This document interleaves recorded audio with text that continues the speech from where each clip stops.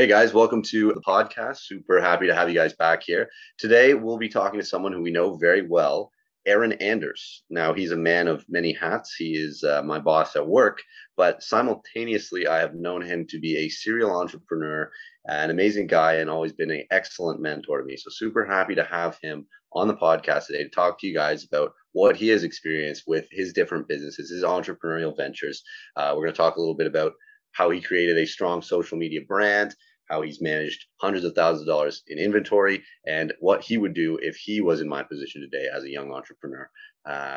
Whether that's real estate or corporate jobs versus entrepreneurship, or how exactly he would manage that. So I think we have tons of great content for you guys today, and I'm super happy to jump into it. Let's go. Hey, Aaron, how's it going? Thanks for joining us. How are you today? Good, man. Good to see you guys. It's been a while. Thanks for jumping onto our podcast. And we're excited to chat with you a bit today about some of your different ventures. We know you from College Pro, obviously, but you've always had something going on from what I understand. So I think from what I wanted to hear about, and I know bits and pieces because we've known each other for quite a little while now, but I wanted to hear back to the beginning. Have you always been an entrepreneurial sort of guy? I know you're very competitive. Have you always been entrepreneurial throughout your life? For sure. I mean, it's funny to say, like, we've known each other, gosh, like for those that don't, like, we've known each other for a while, right? Like, all of us have worked with both of you from almost like a very early part of your entrepreneurial careers. And yeah, I've always had something going on, and it's not about a distraction. I just always think of it like a professional athlete would do athletic things outside of their actual sport, right? Like, NHL players play golf in the summer, right? Like, it's not like you if that's just like part of who you are, that's just kind of part of who you are. So for me, doing things is like that. And to your question, I think, have it been that way? Absolutely. I mean, for me, some of like the first things I remember, like selling my sister when I remember learning that like beer can empties were worth something, and selling them to my sister for like a cut out of our garage, which is just ridiculous. But that's like when you're like, you don't even know enough to know any different. That's to me when I think of like, how's it like built in. And then some of the like the very, very first things that I can remember was that I remember, so when we moved, I'm from Barrie, Ontario, and when we moved to where we did, we were kind of on the edge of town that was just being built. Like, it was we were like the last subdivision that was finished before it would go into another construction site where they were building another subdivision. And I remember being, I was like 8, and seeing like the tuck truck, like the lunch truck and snack truck, kind of run through, and you know, gosh, like, what do they sell? Like, how's it? It's just interesting. I'm like, well, it's hot. It's the summer, right? So you're like selling soda, like selling pop, right? So it's like, okay, well, what do they sell for? Well, they sell it for 50 cents. Well, how much does it cost? Like 10 cents. They're selling for a pop. I think they sell it for 50 cents. It's something crazy. This would be crazy money. So they're putting like the cooler full of ice with a case of like the assorted pop into a cooler and ice, and dragging on the wagon that we had since I was like 4 or whatever, and dragging it through construction sites, and like putting the piece of ice on like the back of my neck because I'm like sweating, but like literally yelling at construction workers like, who's thirsty, and doing that 3 times a day, knowing when the truck time line was. And I try and beat the truck time line. I just want to try and beat the truck time line. And my mom in her minivan being like, created like this monster. Like, what are we doing? Like, she's like loading her van full of, like, our garage is full of it, and like all that stuff. But so for me, like, that was, yeah, and I'm like 4, like understanding there's value in empties and what have you, and understood that, like, that being an inherent response. And then being 8, and that was like literally my summer job, if you want to think of that. When I was 8, I mean, $50 a day to, or whatever, to a 8-year-old is like winning the lottery. Like, what does an 8, you can only buy so much candy. Like, so, it's just kind of like who I've always been. And then, when you mentioned competitive, like that's always, like, growing up playing sports, like, that's just, I'm competitive with others, I'm competitive with myself. And fishing's always been a really big, being outside, like I said, like that summer job, if you will, was like dragging a wagon around through construction sites. Like, I love that whole aspect of it. And then kind of work through some of that side of my world too. So I think, when I thought about, being in having an internship, like it came up again in university, and like, could I run a business? And what do you mean I'd be outside and doing almost like a labor style business? Like that just really fit me. Like I always just kind of fit that side of things. So it's been really built into me. And I think that's one of the questions that I actually ask a lot of people when they say they're an entrepreneur. I just want to know what they did for fun when they were 8.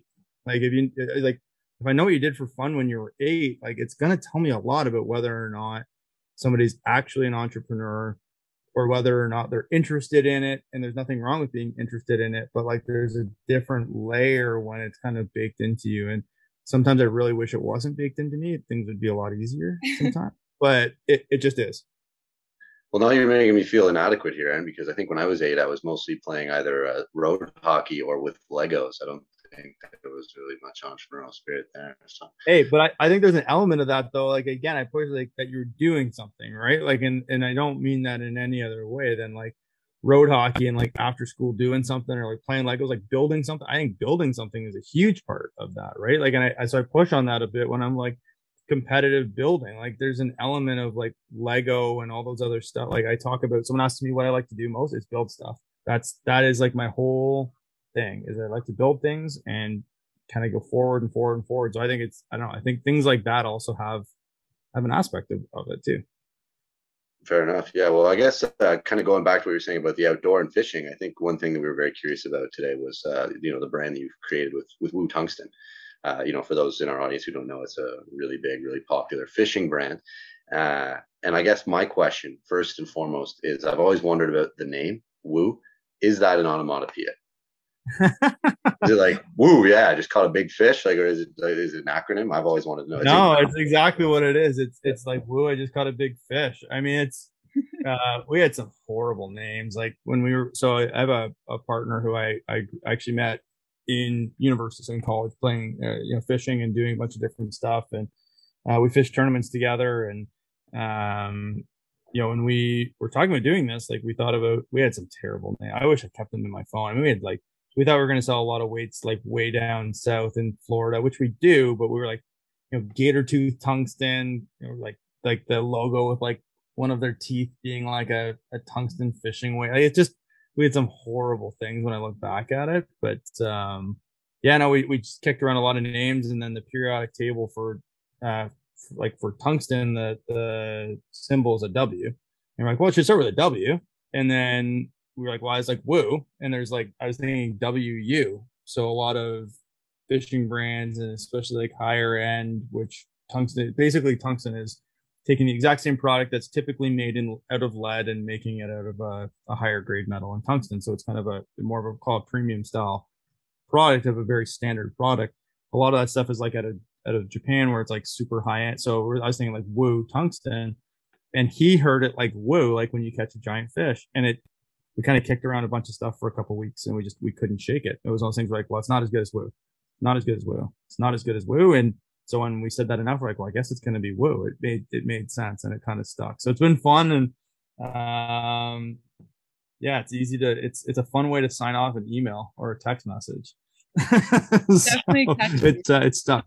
Definitely CEO Woo. Exactly. In the email signature. Yeah, I know, that must be fun. Good on hats as well. Works. It works. So yeah, you mentioned you started that with a partner, and you kind of bounced around names. What were the beginnings of Woo? When did that come about? Like it's funny. Like so 2016 is when the business started. When I think about like starting it, so the long and short of it, for those that don't know fishing, what we make is a product that essentially takes your lure through weeds. That's what it does. So fish live in weeds. You got a weight that moves it in to the weeds so it can get deeper in. Your lure can get deeper into the weeds where the fish live. Tungsten is more dense than lead, which means it's a smaller profile. So we can put a bigger amount of weight in a smaller profile, which means you can get it further into the weeds typically. So it's just, again, a bit of a different piece. So there's a little more to it than that, but that's the general thought. But it's way more expensive. I mean, like 5 times, 6 times more expensive than lead, but it makes a big difference. So I started fishing with tungsten one summer, And pike are a type of fish that have really big teeth. I'm not looking to catch pike. I'm looking to catch some other species, and mainly bass fishing. And when pike eat it, their teeth cut your line like razors, just gone. So I fished a lot that summer with tungsten, and I lost a lot of tungsten to pike. So I was like, I got to find a cheaper way. There's got to be a better way to do this. This is brutal. So first I started to look actually for sponsors, because I have a few other sponsors that I work with in the fishing world. And I thought I was looking for sponsors, and it just kind of hit me to go, well, if I'm looking for this, I bet a lot of others were. So we started looking for a manufacturer. We found a manufacturer. And I'll never forget, like, sending an email to my friend who I used to fish tournaments with. I'm like, I think this could be a thing. And I actually had to stop in this like park. I was walking my dog, and I had to stop in this park and send him an email, which now I would just send him a text. I had to forward him an email with a price list. I think we could actually do something with this. And that's kind of where it started. And that was in July of 2016. Our site went live in November of 2016, and then we spent the time from July to November trying to decide if we could actually build a community and build a brand around it. Because at the end of the day, I knew in advance that we would always just be selling a piece of metal. Like, this is not a proprietary. We do have some proprietary products at this point that we've been able to evolve into, but the standard designs, it's like selling, I don't know, like apple juice. Like, apple juice is apple juice. Like, milk is milk. Like, that's just the kind of the way it was going to be on some of these standard products. So if we didn't have like that brand that, when you go to shop for milk, I don't even know what brand honestly we have. I just know it's Blue. If I were to go buy the milk again, like, I'm literally just going to go to the milk. I'm just going to go grab the same thing. I just knew we had to like build that in advance. So we did a little bit of that. And as I said, 2016 is when we started. So we're sitting here in 2021, and so we're about 5 years into it right now. And it's been not even close to what we did no idea that this is where we were going to be with this business right now. And it's been a really cool, challenging, fun, frustrating, exciting, and anxious ride all the way through. And I think that business is much harder to run today than it was on day one, which I don't think a lot of people realize. For sure. And I see your almost 200,000 followers on Instagram, right? I'm curious as to how you got that started, because I know that a lot of the posts you have they're super genuine. Like, some of them are, your smiling kids or your friends or yourself. And so it could be, just your fishing page, but it's really attracted a lot of people, and you've obviously been successful in building a community. So what were some of the strategies you used to do that? Well, I think one of the things for sure, like from the beginning, is that, again, I mentioned how it started. It's because I was fishing and I had a problem, like, and I wanted to solve the problem. So like we know the community. So like, if you're in any community and you talk the talk, you understand whether or not someone's genuine or not. And I think that's an important piece of it. When someone comes from outside and tries to be part of the community, not because they're new to the community, but because they're trying to like, manufacture their way into the community, everyone knows it. And I think that's a big piece of it. The other part is we honestly started giving other people love, right? We made it like, there's a concept of like a repost account, which is a concept, but when it was like, no, like I think there's just a big difference. So if anyone wants to go start a repost account, you will gain followers. It will happen. Like, it's great. But I think the part that changed a little bit for us that was really, really important is like, we would repost photos. I'd have like 8 or 10 that were like banked because I'm actually in Instagram, actually going through the scroll, actually being like, that is a giant. And then can add my own 2 cents to the post, repost somebody. That person thinks it's cool to be reposted to 8,000, 2,000, 16,000 people. Other people tag you because they want to get reposted. I think the other thing that we did is we absolutely like lowered our standard to what we will do in our story, which is not a negative. It's just like, literally, it doesn't need to be a giant fish. It just needs to be somebody who's enjoying fishing.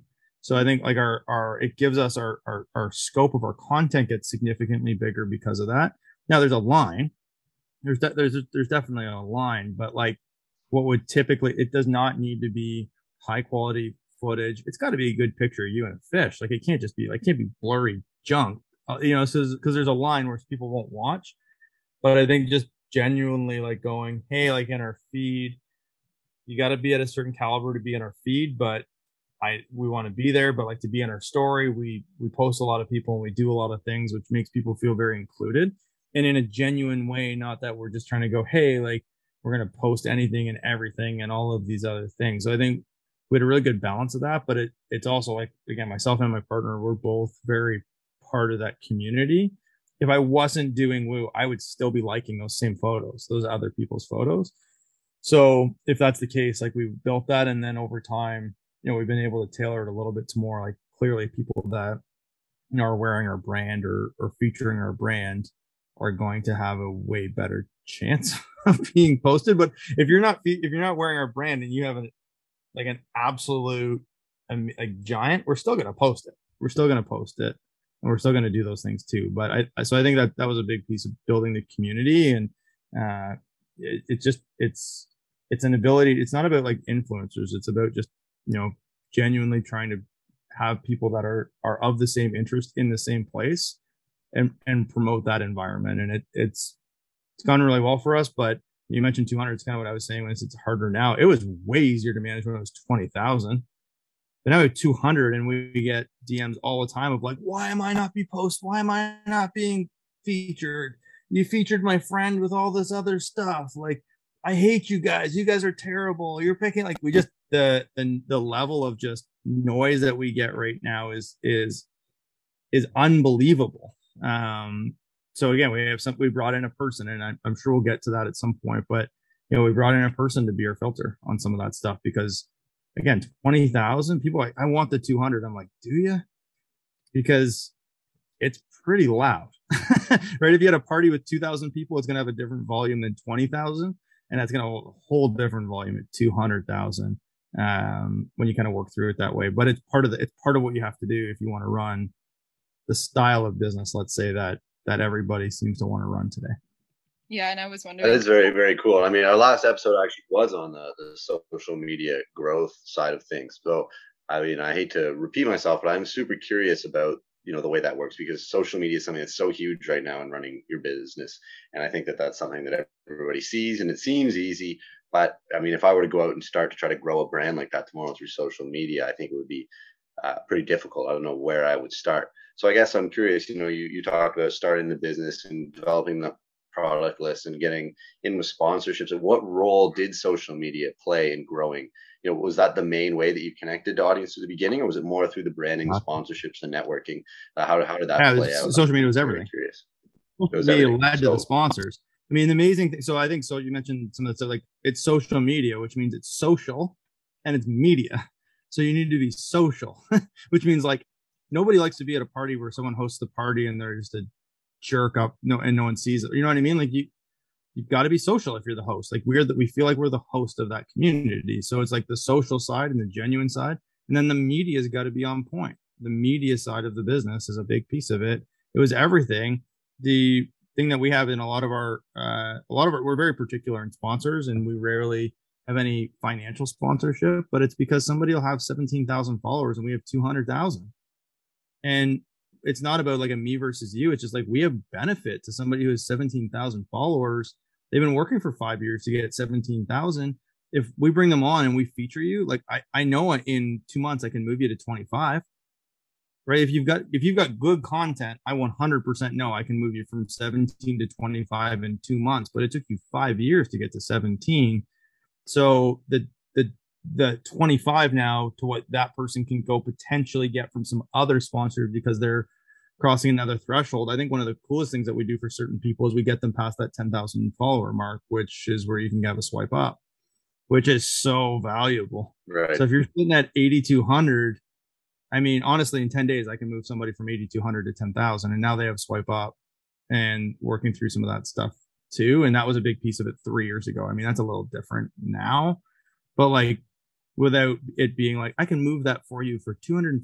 I'll get you these fake, like, it's not that deal. It's like, we can move stuff around. So social media has been everything for us, but it is so truly like social as one half media has another half, and making sure that those kind of connect together. And a lot of our sponsorships are around, people that we want to have as like, fellow hosts of the party, if you will, at a higher level.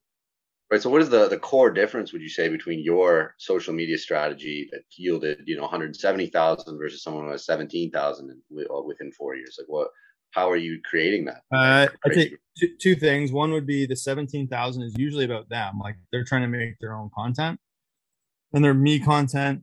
And there's nothing wrong with that. So for me, it'd be a lot harder if I was just trying to take pictures of fish that I've caught, especially in the last 5 years, and kids and all that other stuff that have shown up in the last 5 years. Like there's a lot of other things going on. So that also brings in frequency. So if it's about me and look at what I've caught and look at what I've done and look at me and these other things, and here's me with this and here's me with that and all this other stuff like that does not, it limits the volume that someone can produce in content.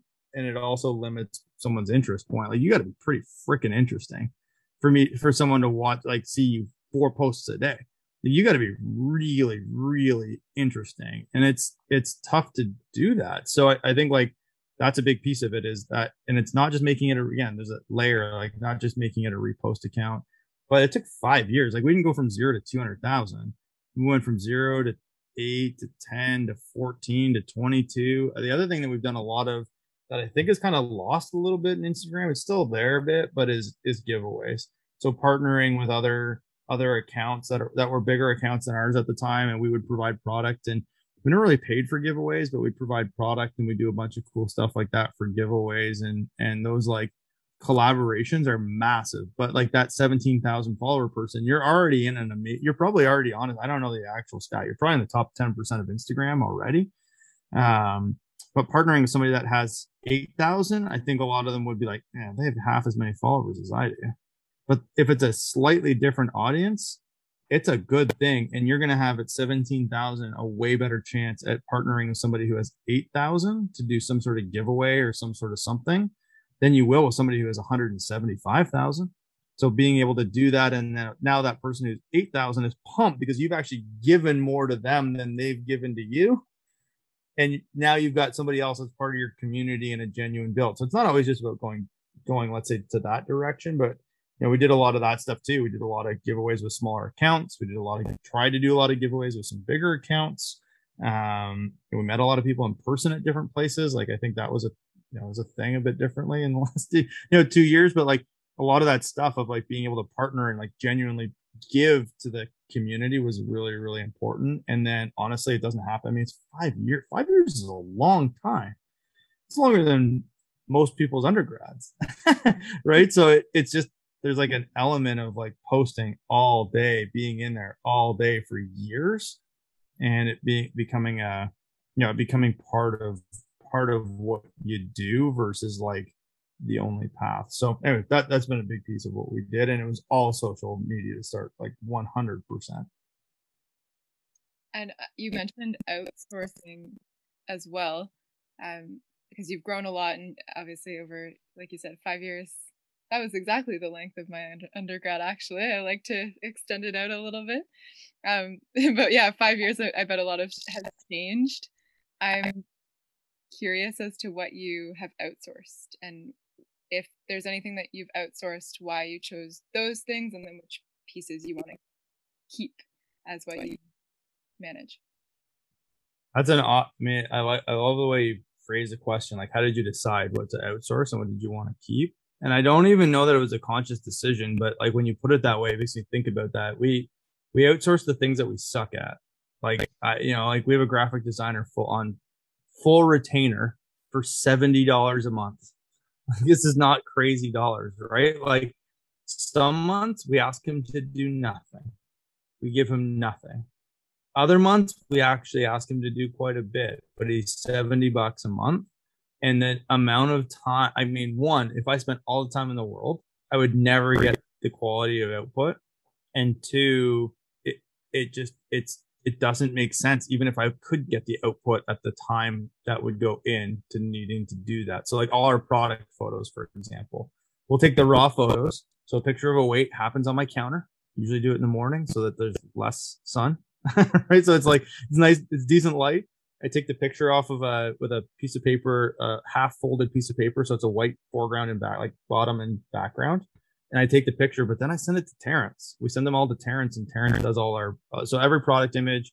If we're doing giveaways, like I talk about giveaways, like if we're doing giveaways, we go, hey Terrence, we're doing this giveaway. Here's this. That. Like Terrence is our guy, but I don't have the skill. And even if I did have the skill, I don't have the time. Like it's not going to be where I go. So that's been something that we've outsourced. That was one of the first things we outsourced. When we built our Shopify site, honestly, we outsourced that too. That was $150. That would have, I don't even want to know what it would have looked like if we tried to build a Shopify site 5 years ago. It would have been brutal. Like, but we're kind of like, I don't really know how to do this. How much is it? Like, let's talk about how much is it. It was $150. We're like, great. So Prince, his name's Prince is still does stuff for us. Like we redid our cart design actually like 6 months ago.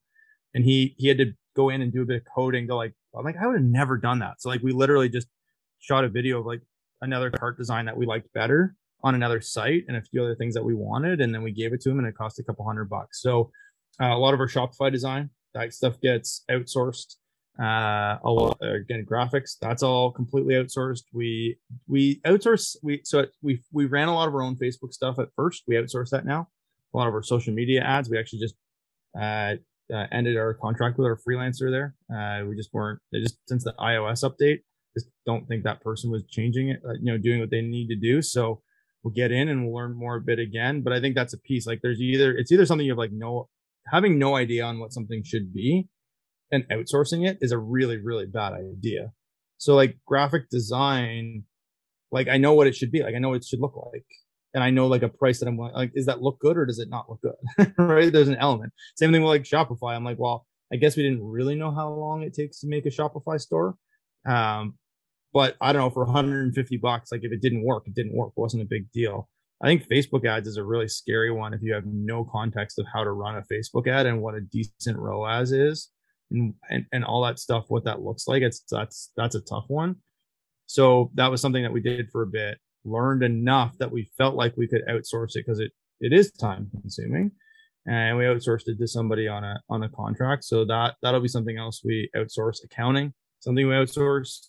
That's something that that's so bookkeeping, accounts payable. That was a really big learning point for me. We did it for a long time, but we outsourced to an accountant. But I ended up feeling like I was doing all the bookkeeping, which is just not. It just wasn't the right piece. So having a bookkeeper that was also trustworthy, that we could have to do our accounts payable, was really, really important, because that means, it's coming to us. They're getting approval to make a payment, but then they're making the payments, which means they can do the proper bookkeeping, which means they're in context of everything. So if someone's listening, if you're getting an accountant bookkeeper who's doing your accounts payable, the accounts payable piece was really, really took a lot off our plate, but there's a little more vulnerability there, but that was really, really important. So like, again, a bit of marketing at this point, finance, if you want to call it finance, like that's outsourced. Social media, we really like our Instagram is my partner Chris, that's his thumbs. I'm in there too, like those are my thumbs. Like we talk a little bit about it. We do have somebody that filters our DMs for us, so we respond to all of our DMs personally, but the ones that are just like spam and noise and just stuff like that, we have that. Also, somebody DMs us something for support, so an issue with an order, that person that filters it will say, hey, email email this and your order number to support@wootungsten.com. So you just redirect it into a bit of a different filter and bucket. So that's something else we're doing a bit of right now, because again, the noise is significant. So puts it in, if you don't have an idea like what is good, bad, and it needs to be managed. And I think that's been a really big learning point for us over the last, I'll say 12 months in particular. Like we outsourced, I think we kind of over-indexed a bit on outsourcing, which cost us a bunch of money. Not a business ending amount of money by any means, but like just an inefficient use of money. We're like, okay, cool. Like it's the cost of learning, but we had to go do that. So yeah, as I said, like if I went away for a week, the business would still run without me, but I'm not on like a beach in Cabo in sand, like and it just runs itself, right? Like I'd come back to a mess, like things that we don't outsource, inventory management, that is all me. We cannot have that screw up. I can't just go to the tungsten store and buy stuff. Like that's got to be like forecasted, managed, received into warehouses. Like that is also our biggest cost.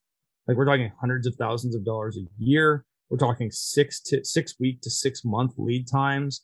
We're talking like components that go into some of those baits that are a year in advance that need to get into a warehouse that then has a 6 week lead time. So that kind of stuff, like that's business mission critical, we still deal with. So to me, social media and our inventory management and and kind of decision making on design, that's all that probably won't ever, I shouldn't say ever, but won't ever leave where we are. But that stuff stays with us right now. A lot of the other elements though are kind of fractionally outsourced at this point. So my takeaway is that you outsource the things that you know enough about to know that you shouldn't do them yourself. Got it. Okay. But know enough about that you can manage somebody else's performance. Mm-hmm. That you know if their work is shit or not. Because if you don't, you're just gonna get the wool pulled over your eyes and just kind of, it's never going to be a good thing. You got to know whether or not it's good or bad productivity. But yeah, if you don't know if it's not your wheelhouse, it should probably get outsourced once you can afford it. Gotcha. You're gonna have to hook me up with Terrence because I've been playing around in Photoshop. I can already tell, not my thing. I don't think the graphic design's for me. My efforts are best used elsewhere. So let me know. $70 retainer sounds pretty nice. You're great, man. I'll connect you. Okay, Aaron. So just hearing you talk about this, I mean, it's very exciting hearing about the way this business has grown and how successful you've been.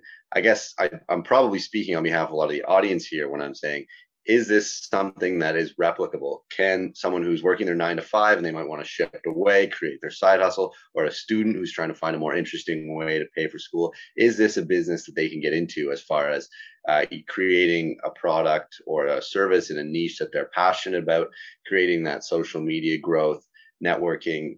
Is that a viable business model for a student right now? Well, I think absolutely. It's just a matter of like what someone wants to get out of it and how long they want. Like it's all about the variables of input and output as you go through. So I think for me, I have a full-time gig that I don't want to leave. Like this is not a, hey, I want to leave my 9 to 5, so I'm going to do this other thing. Like this to me is it's a hobby that became something significant. And I think I think about the timeline wise, like it's not like I'm like paying my mortgage and we haven't taken much money out of the business at all. This is an inventory business. I don't think people understand, like, as the business gets bigger, if I'm predicting the business will be bigger next year than it is this year, which we are, that means that I'm going to have to carry more inventory, which means it's going to take more cash flow. And the only way you get cash flow, unless you're using personal money, which doesn't make sense if you're taking money out, or if you go the investor route, which means you're then giving up percentages of your business, the only way to do that is to reinvest the profit from this year. So that means you have no profit this year. So, and profit is a weird thing in that business because inventory doesn't count as an expense, obviously, until it's cost of goods sold. So if you make 50 grand this year, but you want to go buy 50 grand worth of product for next year, you get taxes on 50 grand. So it's not actually 50 grand. So I think there's this build and this growth and this like management of it that not a lot of people have, like, let's call it the patience or the stomach to be able to deal with. And I do think there's a skill element, right? Like, again, I use the example of like a lot of people play softball for fun, and that's fine. I do too. I play in D League softball. We're really, really good. Right. So like, but I play twice a week. There's no practices. Like I show up, we play, we go home. It's fun. But like A division, like they're playing 4 or 5 nights a week. Like they're traveling to tournaments. Like they're doing a lot of other stuff, but it's still their after job hobby. My after job hobby is the business. I just think I play at an A level in that after job hobby. So it gets a bunch of time. I am fortunate that I like my day job, which means that they blend together, honestly. Like to me, I think that's one of the things that a lot of people don't see is that like my day job really has helped me feed the learning into the other business, and some of the other things that I do in my other business really have bled into my day job. And I think like a lot of that trade-off is important. But yeah, I do inventory sometimes at midnight. I mean, we work overseas, we work with China. I think it's a really cool thing. They're exactly 12 hours difference from Eastern time. So like their 9 a.m. is my 9 p.m. So right, like I can get up at 5 a.m. and work with them at 5 a.m. I think I say that I'll caveat this with sleepism. I'm not up till 2 a.m. So I'm sleeping 3 hours a night trying to build it. Like that's not the build. But can anyone do it? Is it replicatable? Yeah. I mean, it's harder to do now than it was 5 years ago, especially with things like Instagram, but you can definitely still do it. I think it's about the idea of building a community. I think if it's a product-based business, you're gonna have to be super mega patient, because if you need to bring in inventory 6 weeks in advance on lead time, the only way you're paying for that inventory is with the profit of the inventory you're selling today, which means you have no money and the business has no money. The faster you grow, the bigger that problem becomes for you, where you have less money. I mean, our business in our third year like took a big jump forward. We had to invest more of our own money in, and we're like, our business is growing, we're doing really well. Why don't we have any money? Like, why are we not making money? It's not that we weren't making money, we weren't profit. It's not that we weren't profitable. The P&L was fine, but the cost of goods sold did not equal the asset that's on the balance sheet of our inventory. And in today's world, a big piece of what that's been, I say today's world, the COVID world, of the supply world, we just we're running cash zero, like big time cash zero. I want as much inventory in a warehouse in the US as I can possibly get, because I have no idea what's going to happen over the next 6 months.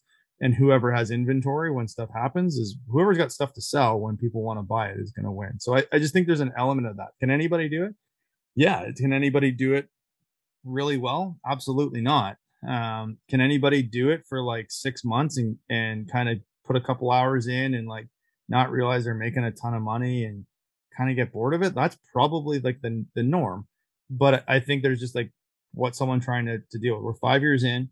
I don't pay my mortgage with that business. It's at some point we will be able to do that, and we have like the next 5 years as we go through. But every time we bring in a new product, every time we do something else, like it just eats the profit of our current sales to try to put that stuff in the warehouse. And we're not willing to like sell a piece of the company just to go do that, because that's not what we're in it for. So I think there's a lot of like patience dynamics that need to be there. And that's why I also think people need to be genuinely interested in what you're doing. Someone wants to be like go build a supplement company on Amazon, who actually doesn't like to do that. They're probably, you make a couple bucks, I'm sure you'll sell some stuff, but like it's not going to be something you're not going to like hang your hat on it or sell it for an exit at some point, because it's never going to get there.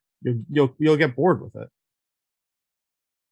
Fair enough. That makes sense. I think I might make my next business venture opening up a tungsten store, because it sounds like there's a market. I don't know.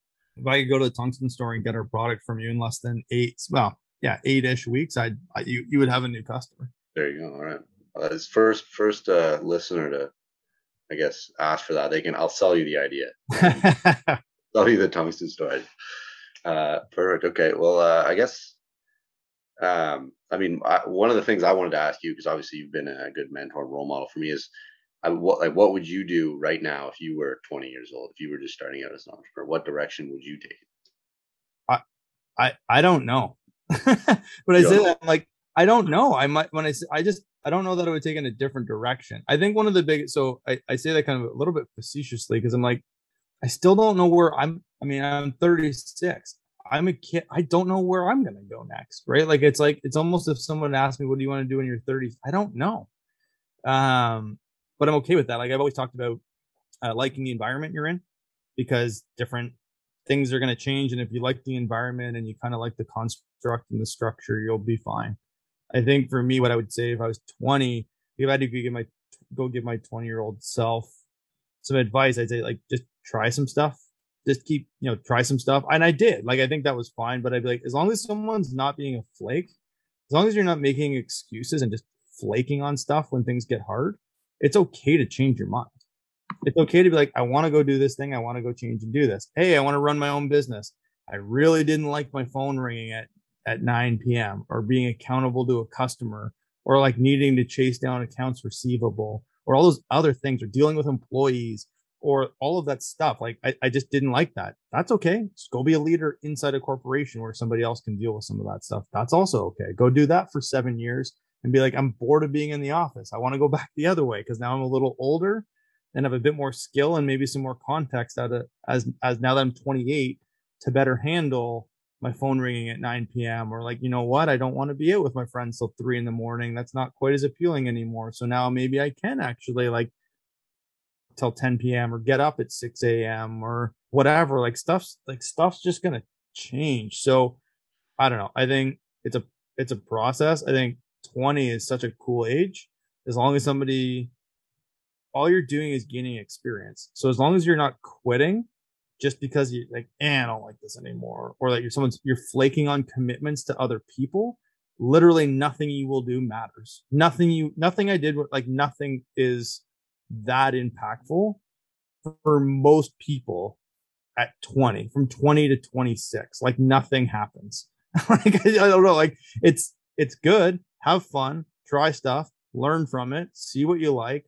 Who are you built to be? Do you want to be the last line of defense? Do you want to be in a corporation? Like you're just trying to figure out honestly, like who you are. I think so. 20s I'd say it's when you're done school. When you're in school, like you kind of learn who you are, but like somebody else is telling you how to be. Like that's when somebody else is telling you how to be. This is how many classes you take. This is when your classes are. This is the marks that you need to get. Everyone else is setting the standards at that point. It's really when you finish school that you start to be able to understand and learn a little bit more about who you are and what you're built for. And then, but you got to kind of put yourself in other places, and it's okay. Like you're not going to have your life plan figured out when you're 22. You're just not. Like you're going to go down this business. That entrepreneurial thing didn't work, so you go work in a company for a while. You don't really like that company because of this. So you learn from the entrepreneurial, you learn from the company. Well, what are you doing next? So I don't know. I think that's the thinking I would have. That's what I would do if I was 20, which is kind of the pathway that I took. And yeah, there's millionaires at 23, but there's also people that win the lottery. Yeah, fair enough. I mean, I remember actually one of the first conversations we ever had, you told me you wouldn't trade being 30 for being 20. So maybe like there's hope for a brighter future for me as I waste away my youth. My next question actually was going to be corporate job or start a business. So I mean, I guess you answered that, albeit with a non-answer. But next question: real estate or stock portfolio? If you're young right now, where would you be putting your money? I mean, you could feel free to wing that a little bit. If you have a different direction, you take that. What are your thoughts on financial management for a young person? I think it depends on your risk tolerance and what you want to get out of it. So that would be, again, a bit about knowing who you are. I also like to go to the casino. So, if you like to go to the casino, it's probably stock market.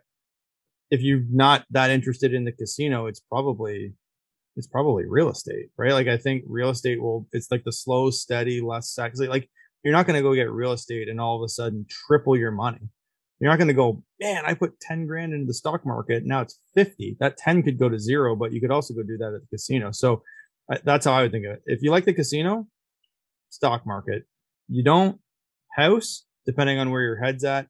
I think a lot of people that if you can get a house when you're 20 or, when you're young, I would go that direction, especially if you can rent it with roommates. Like I know that's a big thing, for yourself, Owen, and just different in yourself too, Quentin. Like there's definitely a big element of that. Like that's not going to be a bad play. Like that's not going to be a bad play, right? Even if like you bought a house and you found out 10 years later, 2 years later, now you're like, oh my God, the pipes burst in the basement and it's like 30 grand. It's like the end of the world. I'm like, well, in 20 years from now, like that's not even going to be a thing. So for that property. So I don't know. I think that's how I think about it. Real estate's a big part of what I'm building for my family. Stock market is too. I think for me, I spend a lot more of my time in crypto right now. I know that's a big, sexy thing for a lot of people. I just think I want to know more about that technology. That's why I play with it, because I think that's going to be a big part of the way the world works and like the banking and finance system works in a decade.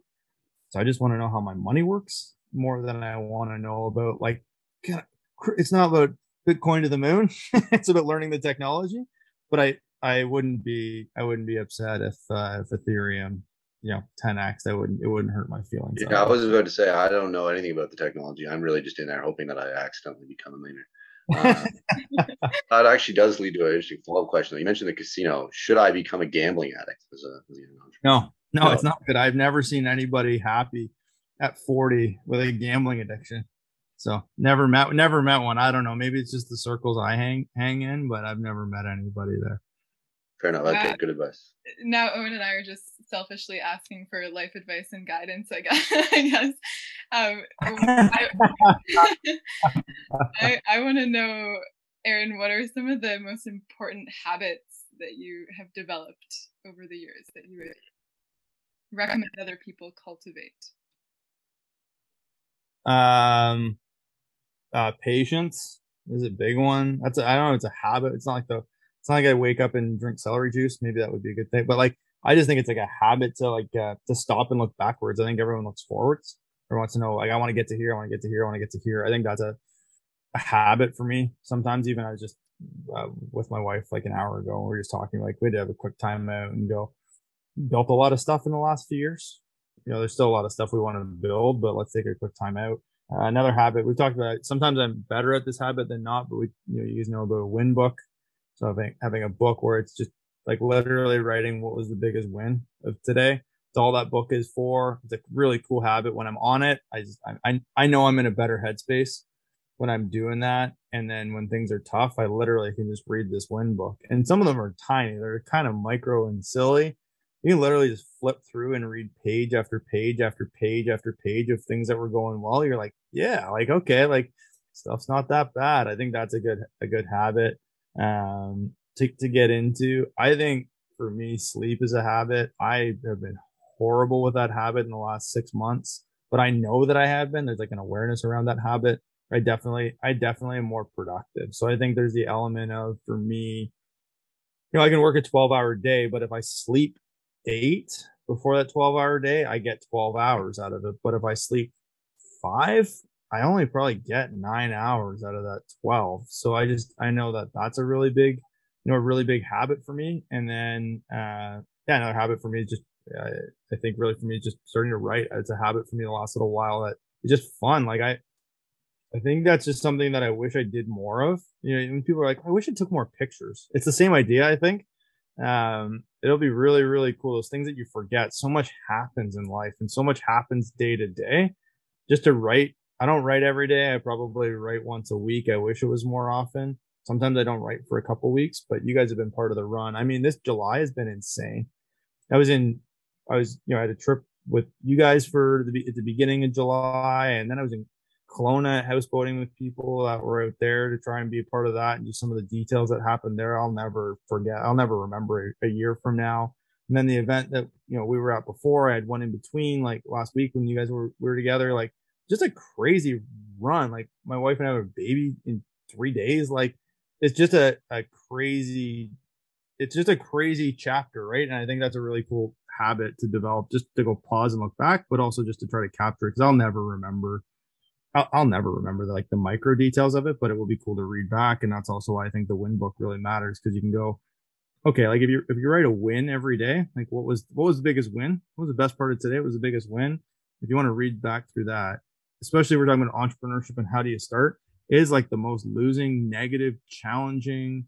It's brutal. It is such a brutal environment. So usually things are going wrong most of the time. And if they're not, then you're probably gonna have something explode soon. So like, it's just kind of the nature of it. So to be able to like look back at stuff that's going well, but in a different form than just in your mind, I think that's really important.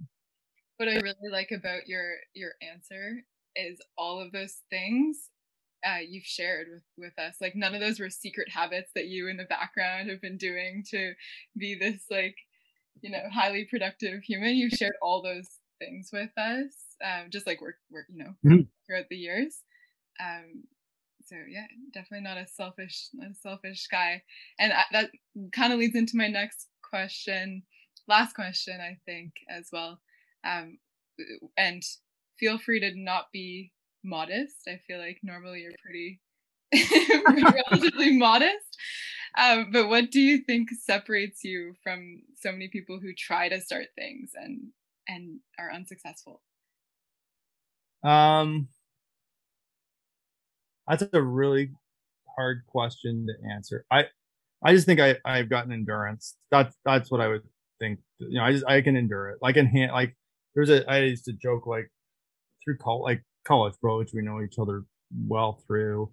Like I just outlasted everybody. Like that was a big piece of it to me. And I think there's an element like you can only not a lot of people can survive in that environment for forever because it's so real. It's just so real. And I think that's a big piece, especially in an entrepreneurial world. I'm gonna butcher it, but everyone wants to talk about like living like a passionate life, right? Like what's the passion? What's your passion?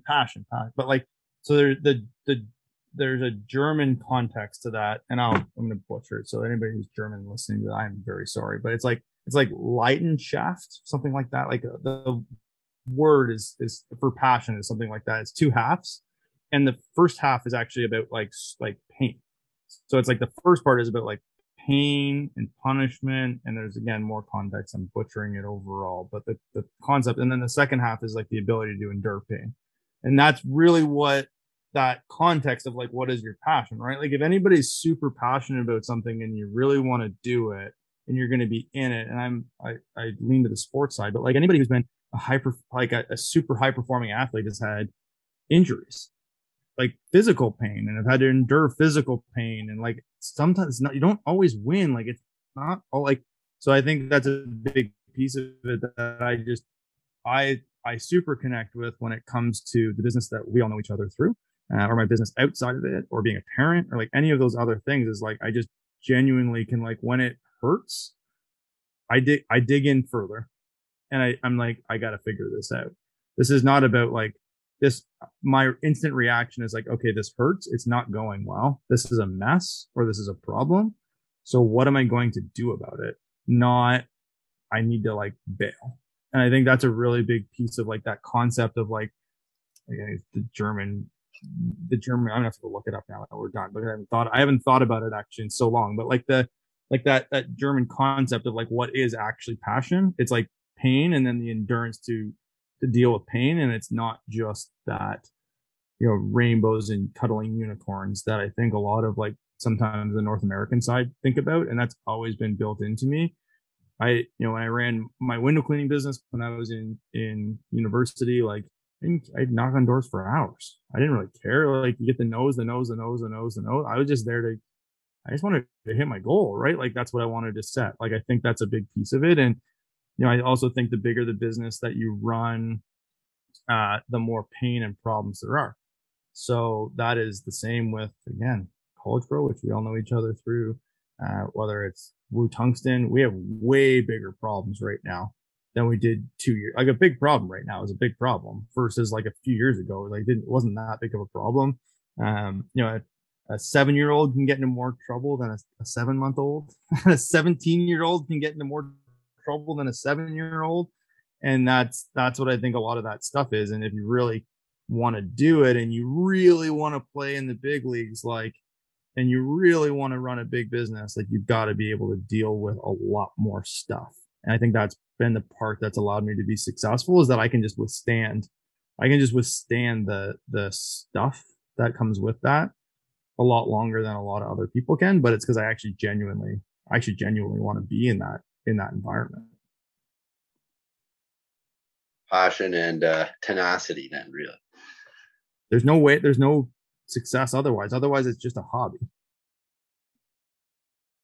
Fair enough. Something to think about there.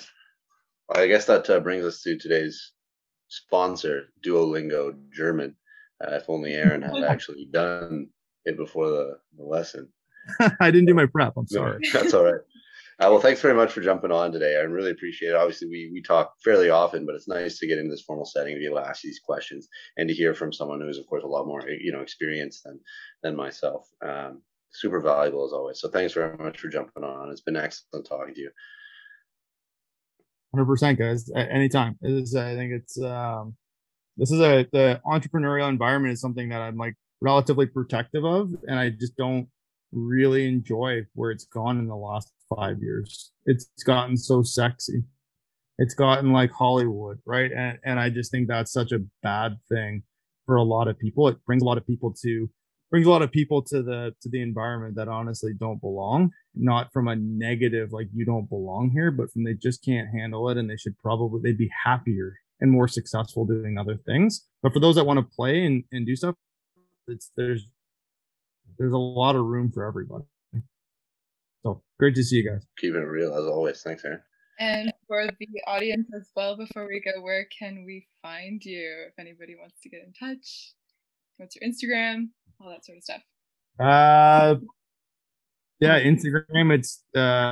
It's me, Aaron Anders. So you'll find me. I think that's probably the easiest way. I'm on Facebook as Aaron Anders, but Instagram, it's me, Aaron Anders. I'm there. And they have the Woo Tungsten. You can check that out. Maybe buy some rare metal anchors for their. Yeah, Woo Tungsten's everywhere. It's at Woo Tungsten, whether it's Facebook, Instagram, etc. You'll find us at Woo Tungsten.